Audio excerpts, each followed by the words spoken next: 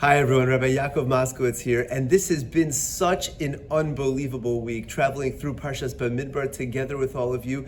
And I know personally that I have gained so much from this Shnayim Yomi program as a whole, and especially being able to participate over the course of this week, and I really hope that all of you have enjoyed as well. I saw an incredible vart that was so inspiring to me that I feel I have to share with you. You know, the Medrash at the beginning of this week's Parsha talks about the time during Yirmiyah Hanavi, and he says that during that time period, Klal Yisrael sunk so low that they felt that they were so distant from HaKadosh Baruch Hu, they did so many averos that they just could not do tshuva. Hashem is not going to accept our tshuva. We're so far from Hashem. And then Yirmiyah responds to them with the words of HaKadosh Baruch Hu. He says, Hamidbar hayisi Yisrael, am I viewed as a desert to Klal Yisrael? He says, Im Eretz Mapelia, am I viewed as a dark land to Klal Yisrael? What do you mean? Why are they saying that we become separated from you, HaKadosh Baruch Hu, and that we can no longer come back to you? And the Medrash explains, what was Hashem saying? Hashem was saying, am I a desert to Klal Yisrael? Because look at what happened during the time period of the desert. I gave you so much. I loved you. I cared for you so much. I provided the mun for you. I gave you the anani hakavod protecting you. There was climate control in the desert. All of the incredible miracles that you experienced. Look at all of that I did for you. So that shows how much I love you. And in turn, I love you so much now as well. And my Rosh Hashiva of Henach Libu at Zatzal asked, what's the connection?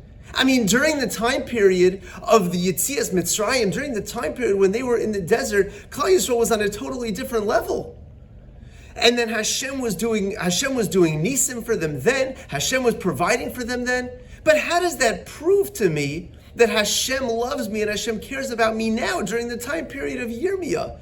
During this time period, they sunk so low. That's exactly what they were saying. They were so bad, such Rishayim, that they felt that they didn't deserve those miracles. So what is Hashem telling them by going back to the time period of the Midbar?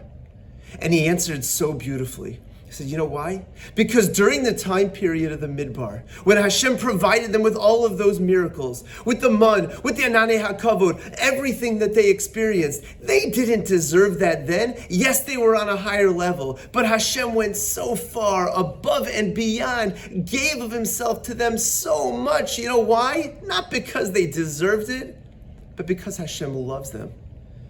Because Hashem loves Klal Yisrael like a father to a son.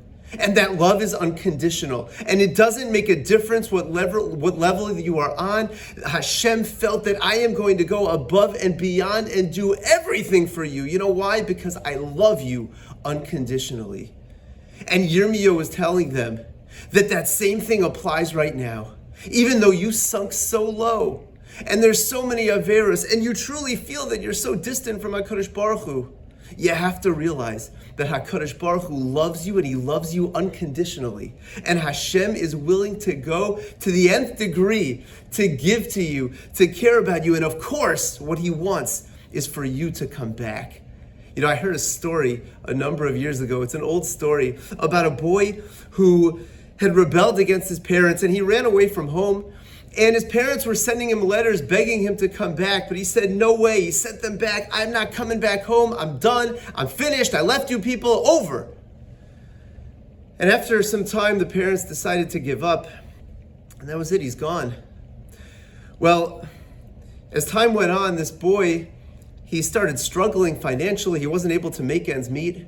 And it was getting worse and worse. And he realized that, who do I have to turn to? I have nobody. He thought, you know what? Maybe I should go back to my parents. No way! I'm not going back to my parents. They're not gonna take me back. Look at what I did to them. I rebelled against them. I told them I'm not coming back. They asked me to come back. I rejected them. No way. But as time continues, it's just getting worse and worse, and he decides, you know what? This is what I'm gonna do. I'm gonna send them a letter.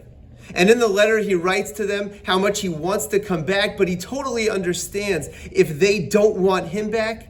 He says, listen, I'm going to come back, but if you don't want me, then I totally understand. But listen, let's make up a sign amongst ourselves. If you want me to come back, please put a white sheet on the tree that's in front of the house. And when I come to the house, if I see the white sheet, I'll know that that means you want me to come in. But if the sheet isn't there, I'll know that I should just turn around and go back, and I won't have to suffer any embarrassment. He sends the letter, and a few weeks later, the date that he's supposed to go, he heads back home. And when he gets off at the train station, he starts heading to his house, and his heart is pounding because he doesn't know what's going to happen. Is the sheet going to be there, or is it not going to be there? And as he approaches, and the sweat is pouring down his forehead, do my parents really want me? Are they going to take me back or not? And he comes up the block and he sees his house in the distance. And not only is there a sheet hanging from the tree, but there are hundreds of white sheets hanging from the tree. And the message was so clear. We love you. We love you unconditionally. It doesn't matter what you do. It doesn't matter if you rebel. It doesn't matter what happens. We are there for you, and we love you, and we will go to the nth degree for you, and all we want is for you to come back.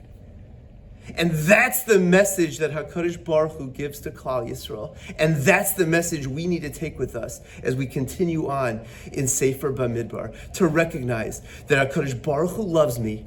HaKadosh Baruch Hu loves me unconditionally. And as we travel through Sefer Bamidbar, let's keep this lesson in mind, that HaKadosh Baruch Hu loves me. And HaKadosh Baruch Hu loves me unconditionally. No matter what I do, no matter what averos I may commit, no matter how many mitzvahs I said that I'm going to take on and I just didn't do it, HaKadosh Baruch Hu loves me and he wants to have a relationship with me. All he wants is for us to be close to each other.